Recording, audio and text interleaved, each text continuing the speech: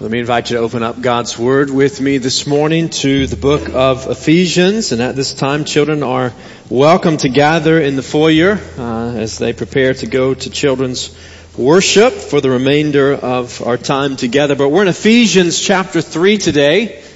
We've been journeying through this New Testament letter. We've been walking through this portion of God's Word, and this morning we come to Ephesians chapter 3, a beautiful text and prayer report that recounts what we have just sung, the depth of God's love, the riches of His grace showered upon His people. And so as you find your place there in Ephesians chapter 3, we'll be looking at the latter part of the chapter. As you find your place there in God's Word, let me invite you to stand with me, whether in body or in spirit, for the reading of God's holy Word. Ephesians chapter 3.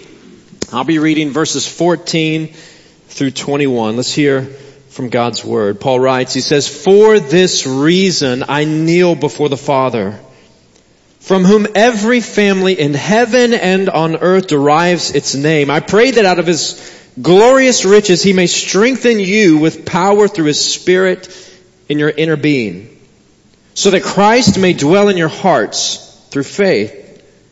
And I pray that you, being rooted and established in love, may have power, together with all the Lord's holy people, to grasp how wide and long and high and deep is the love of Christ. And to know this love that surpasses knowledge, that you may be filled to the measure of all the fullness of God. Now to Him who is able to do immeasurably more than all we ask or imagine, according to His power that is at work within us, to Him be glory in the church and in Christ Jesus throughout all generations, forever and ever. Amen." And oh God, may it be so. Guide us now, Lord, as we look at your word. Lead us by your Spirit for the glory of your name. It's in the name of Christ Jesus we pray. Amen. Well, you may be seated. How do you pray? How do you pray? Who taught you how to pray? Prayer is a tremendous privilege. Ever thought about that? I mean, we get to talk to God. We get to commune with God. We get to converse with the Almighty God. But many of us either don't really know how to pray, or we simply don't pray because perhaps it feels like a burden. It feels like a chore, a command, rather than a relationship. See, prayer isn't a burden, or at least it shouldn't be. It's not meant to be. It certainly wasn't for Paul. It's clear here that Paul's not praying, right? He's not praying to earn spiritual brownie points, or he's not praying to check a religious box out of duty or obligation. And that way it's unlike the prayers of Muslims, repeated 5 times throughout the day in order to earn God's favor, to appease God. Paul is not praying like that. He's praying because he knows the good and gracious character of his God. And likewise, church, God's character should encourage us to kneel before Him. God's character, who He is, should encourage us. Who He is should encourage us to bow before the Father. God's character should encourage us in that way. Paul says, "For this reason, I kneel before the Father." You see, God is Paul's Father. He's the one that he can freely and confidently approach through the blood of Jesus Christ, chapter 3, verse 12, meaning Paul can speak to God as freely and openly and honestly as any son or daughter would speak with a father in whose love they have confidence. Moms, dads, don't you want your kids to come before you with that kind of confidence? Don't we want parents, our kids, to come before us with that level of trust, free, open, and honest, because they are confident in our unconditional love for them? And as I thought about that this week, as I thought about the way that Paul approaches God here in prayer, I couldn't help but think of my own failures as a father. You see, compared to the Heavenly Father, all of our parenting falls so far short, wondering how long since I had assured my own kids of my unconditional love for them. I mean, sure, I tell them I love them. But when was the last time I really assured them that I love them? And so I told them one night this week, Kinsley, you know Daddy loves you, right? You know that Daddy will always love you. Yes, Dad. There's absolutely nothing in this world that you could do to make me stop loving you. And to my boys, Paxton, you know Daddy loves you, right? And then little Eli, you know Daddy loves you. Oh, that we would know, church, our Father loves us. That He loves us perfectly, that He loves us completely, that we would have that kind of freedom and confidence to approach Him, knowing without a shadow of a doubt that His love for us is unconditional. Right? That He delights in saving us. He delights in calling us His own, and that He longs to hear from us. That He longs to spend time with us. If we did, right? If we remembered God's good and gracious character, wouldn't we pray? Right? Wouldn't we talk to Him? Wouldn't we cry out to Him? God's character should encourage us to kneel before the Father. That's what Paul's doing here. That's what he's doing in this text. Coming before the Father with freedom and with confidence. On behalf of the church there in Ephesus, on behalf of Ephesian Christians, some of whom he knows, most of whom he probably doesn't even know, but he can't help but pray to God for them. For this reason, he says, I kneel before the Father. What reason? It's the same reason he alluded to earlier in that chapter and then digressed into recounting his own calling to preach the gospel to the Gentiles. The reason points back to the previous chapter. It points back to what he's already said in chapter 2 and what God has done in Jesus to reconcile believing Jews and believing Gentiles to Himself by means of the cross, but also to one another as brothers and sisters in Christ, as members of the same family. Paul prays for the Ephesians because of God's reconciling grace. Friends, our Father's reconciling grace invites us to offer earnest prayers for one another. Our God's reconciling grace, His saving grace that has rescued us and brought us into His family and reconciled us to one another as members of the same family. His reconciling grace invites us to offer earnest prayers to Him for one another, for fellow believers and recipients of God's saving grace. Paul's posture is kneeling. For this reason, I kneel. Humbly submitting to the Creator and Sovereign over every family. Given a heartfelt plea. That's what he's doing here. Paul is giving a heartfelt plea to God to hear his prayers for the brothers and sisters living in Ephesus. It's an earnest prayer for the spiritual well-being of fellow Christians, asking God specifically for strength to really believe Christ dwells in our hearts. He's praying for the believers. He's praying that they would really believe, that they would know that Christ dwells in their hearts. Paul says, I kneel before the Father, praying that, this is what he says, that He may strengthen you with power through His Spirit in your inner being, so that Christ may dwell in your hearts through faith. He's praying that these discouraged Christians would be strengthened by the Holy Spirit, knowing, believing, and truly experiencing the presence of God in their lives. Paul's not saying they aren't filled with the Spirit already. No, that's not what he's saying. That would be to misread what he's saying here. Or the Spirit of Christ. Same thing. In fact, he's just made the case. He's just made it rather clear that Gentiles, believing Gentiles, like us, have also been brought in and made to be a place in which God dwells by His Spirit. Ephesians chapter 2, verse 22. But Paul's praying they would feel it. He's praying they would know it. That they truly believe it and thus be encouraged regardless of what he's facing as a prisoner. He's in prison for the gospel, and what they're perhaps facing there in Ephesus as Christ followers living in a large pagan city. See, Paul's praying they would experience what he's experiencing when he says in Galatians 2, I have been crucified with Christ and I no longer live, but Christ lives in me. He lives in me. The life I now live in the body, I live by faith in the Son of God who loved me and gave himself for me. Paul's praying with confidence. He's writing with confidence. He's living with confidence and with joy. Paul's praying our gracious Father would grant the Ephesian believers faith in Christ and encouragement from God's Spirit to live in a world that opposes God. The latter half of verse 17 here in Ephesians chapter 3 is probably better translated, you are rooted and established in love.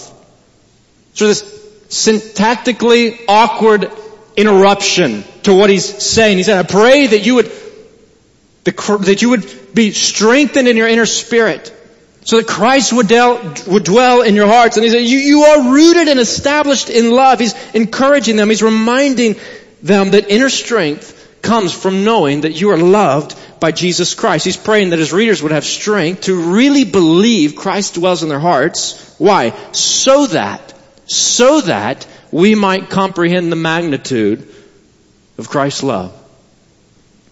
So that we would comprehend how much he really loves us. What if we prayed for one another like this? What if we prayed for fellow believers like this? I mean, most of our prayers focus on temporary ailments, right? Or discomforts. And God welcomes those prayers. God wants those prayers. He invites those prayers. He hears them and he answers them. But what if our primary prayers for one another were prayers that we would comprehend and experience the magnitude of Christ's love for us? That we would know how much he loves us. That's what God's grace has led Paul to pray here.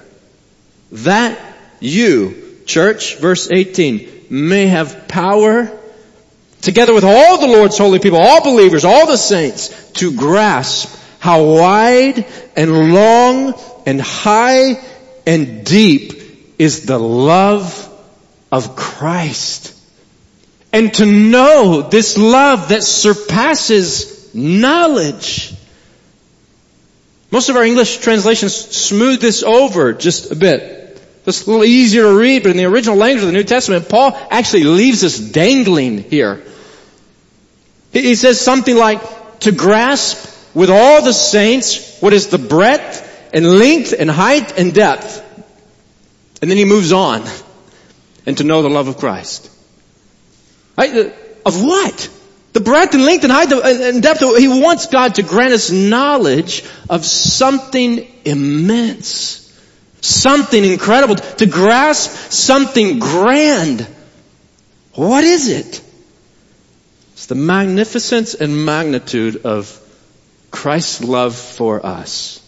A love, in the words of one commentator, a love so wide and long and high and deep that one can mentally grasp it only through the strengthening of God's Spirit and the indwelling of Christ himself. It is precisely for this that Paul prays. Paul's saying, I'm praying that you would know what it is that you have. The other day I went to Chick-fil-A. Anybody ever been to Chick-fil-A? You were all there that day. I went the other day and had an assignment to pick up Chick-fil-A. I don't really like fast food most of the time, but Chick-fil-A doesn't feel like fast food. It feels like fresh food. It's good. I don't know what it is about the chicken. It's just chicken. But I went and I got in that turn lane, making a U-turn to get in the line for Chick-fil-A, and once I was in the turn lane, I realized there's nowhere to go. Right? The line filled up the whole parking lot and 2 or 3, however many lines around the building, and it was out on Highway 280 all the way to 119. I'm thinking, is this worth it? Right, where else can I go and get something to eat everybody be satisfied with faster? And I thought, probably nowhere at this point. And so what I did, I whipped around, I sort of parked next to Chick-fil-A, not at Chick-fil-A. Walked down, went inside. I thought I can do this much faster going in. I don't think that was the case. I was there quite a while and it's not because they didn't have dozens of people serving and not because they weren't churning it out. There were so many orders and I thought to myself, what's wrong with us? It's that good. Right? We've tasted it. Nobody went to Chick-fil-A that day for the first time because nobody would have waited. But they've tasted something good and they go back for more. Essentially, Paul is saying here, once you've tasted it, once you've tasted the love of Jesus Christ that surpasses knowledge, everything else is put into proper perspective. Nothing else compares to this. He says as much in Romans chapter 8, verse 35. He says, who shall separate us from the love of Christ? Shall trouble or hardship or persecution or famine or nakedness or danger or sword? It says, for I am convinced that neither death nor life, neither angels nor demons, neither the present nor the future, nor any powers, neither height nor depth, nor anything else in all creation, nothing else will be able to separate us from the love of God that is in Christ Jesus our Lord. Friends, our Father's reconciling grace invites us to offer earnest prayers, heartfelt prayers for one another, for strength to really believe Christ dwells in our hearts, so that we might comprehend the magnitude of His love and in turn, become all that God created us to be. Becoming all that God created us to be. This is the direction Paul's prayer has been moving. It's the ultimate purpose of his petition. He tells us in verse 19, that you may be filled to the measure of all the fullness of God. Meaning spiritually mature, and like Jesus, becoming the person God made you to be. I think Paul's prayer here is a reminder of the nature of the gospel. A reminder that we're dependent on God to rescue us, to save us, that there's nothing that we can do in and of ourselves to rescue ourselves. We need His grace. It's not a religion of works, it's grace. I need God's grace to be rescued and adopted. I need His Spirit to show me that I need to be rescued and adopted. And I need His Spirit to show me that I have been rescued and adopted. Oh, may God's Spirit show us every day. May He lead us, may He show us, may God teach us His character through His Word. For if we know His character, we'll be encouraged to commune with Him in prayer. God's character should encourage us to kneel before the Father. Right? Earnestly praying for one another, but also offering not just prayers for one another, offering exuberant praise to our God. Our Father's reconciling grace invites us to offer earnest prayers for one another, and our God's immense power working in us invites us to offer exuberant praise. His power at work in His people should prompt us, as it does Paul here, to praise Him, to cry out to Him in praise, to praise God. He deserves praise, and those who know Him want to praise Him. Paul knew Him. So right here, right smack in the middle of his letter, he bursts into praise. A doxology, praising God for His saving grace and His sovereign power working in His people. He says in verse 20, now to Him who is able to do immeasurably more than all we ask or imagine, according to His power that is at work within us, to Him be glory in the church and in Christ Jesus throughout all generations, forever and ever. Amen. Paul's drawing the first half of his letter to a close. And he follows a common fourfold pattern for Christian doxologies. It begins with a reference to God, now to Him who is able. Then he assigns glory to God, to Him be glory, followed by an expression of time throughout all generations, forever and ever. And then he closes with a concluding amen, declaring that what he's just expressed is true. It's really true. This is who He is and this is what He deserves. His prayer is not random, but it is reaching. He's reaching for words to describe the indescribable, to express the ineffable, to build the central themes of his letter to a crescendo of praise. He is declaring that the Almighty God has made his power available to his people. It is all powerful, that he's God over all, and his power is available. It is readily available for his people in the church. It's at the disposal of his people, God's redeemed. And he is able to do immeasurably more, or exceedingly abundantly beyond all we ask or imagine. We're meant to hear in this both the greatness of God's power and the reality of that power being available to us. You see, the place in which God's power is most clearly displayed, on display, is in Christ's church. That's what Paul is saying here, I think. It's in Christ and it's in his church, in his people, the multi-ethnic community whose very existence testifies to God's manifold wisdom and his reconciling grace. And even so, there's no room for boasting here.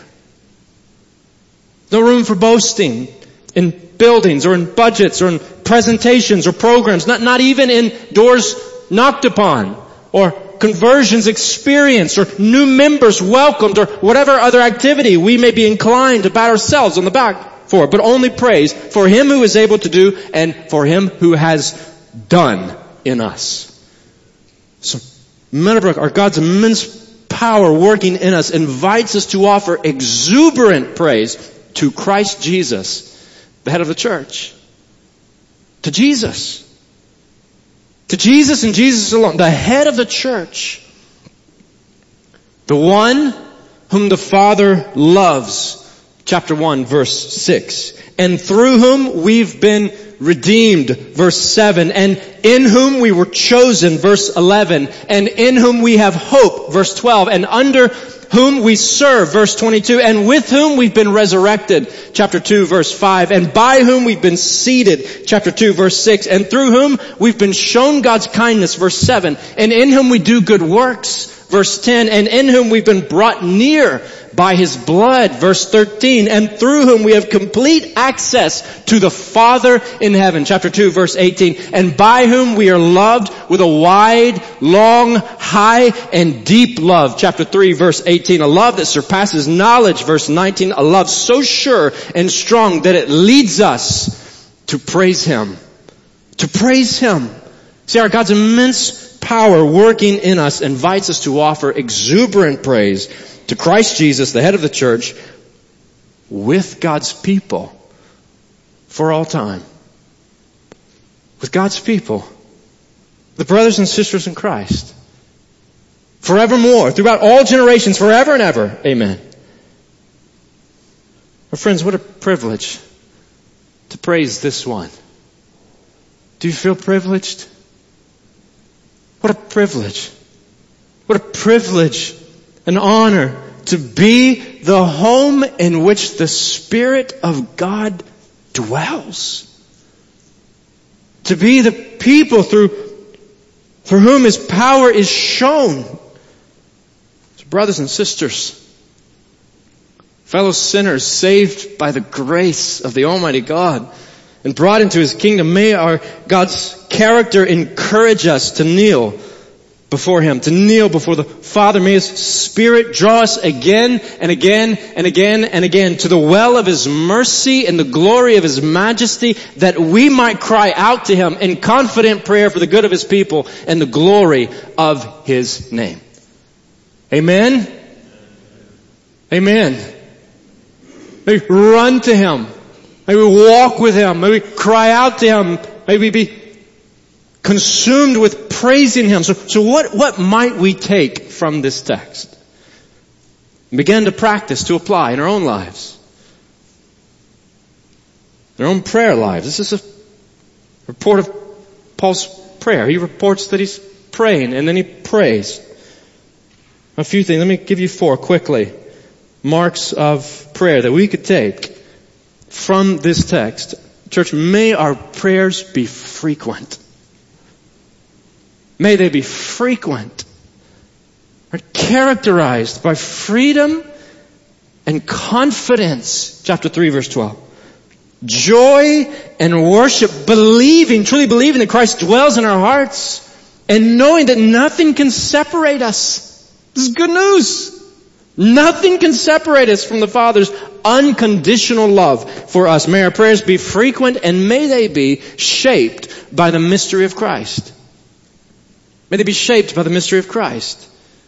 It's language that Paul uses in Ephesians.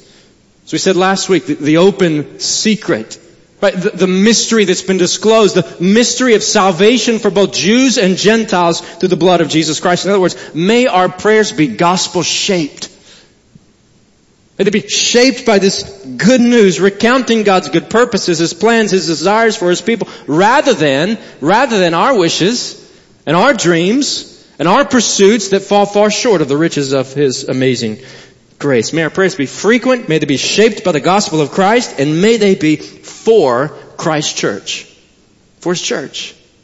May they be for His people, for His body, and for His bride. That's what Paul's doing here. He's praying. He's kneeling before the Father on behalf of the church. The church is living there in Ephesus. May His reconciling grace lead us, like Paul, to pray earnestly for God's people. Believers, this is your family. These are your people. Let's pray for the family. Chances are, if you pray for your family. Let's pray for the family, the household of God, the family of faith, brothers and sisters in Christ. May our prayers be frequent, shaped by the mystery of the gospel, shaped by the mystery of Christ, for Christ's church, and finally, full of praise for the God of glory. May our prayers be full of praise. Do you know the God of glory? Do you know this one? Paul obviously knows well. He's quite comfortable with. Quite comfortable getting on his knees before and crying out to and praising. The one Paul is so eager to praise in the midst of imprisonment. The one being worshipped today, right now, all over the globe, by His people, whom He has redeemed, and the one seated on heaven's throne right now. He's there right now and forevermore. Friend, He loves you. He loves you.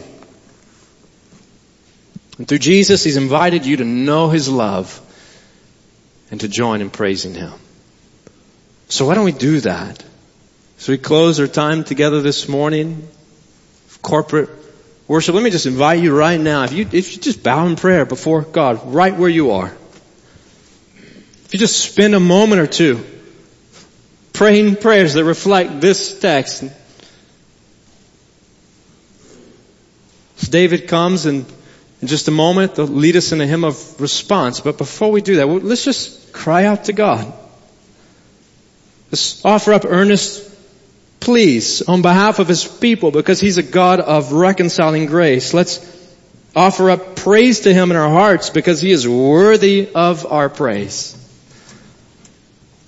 You take a moment and pray in that way. And then let's sing together. Let's cry out to Him.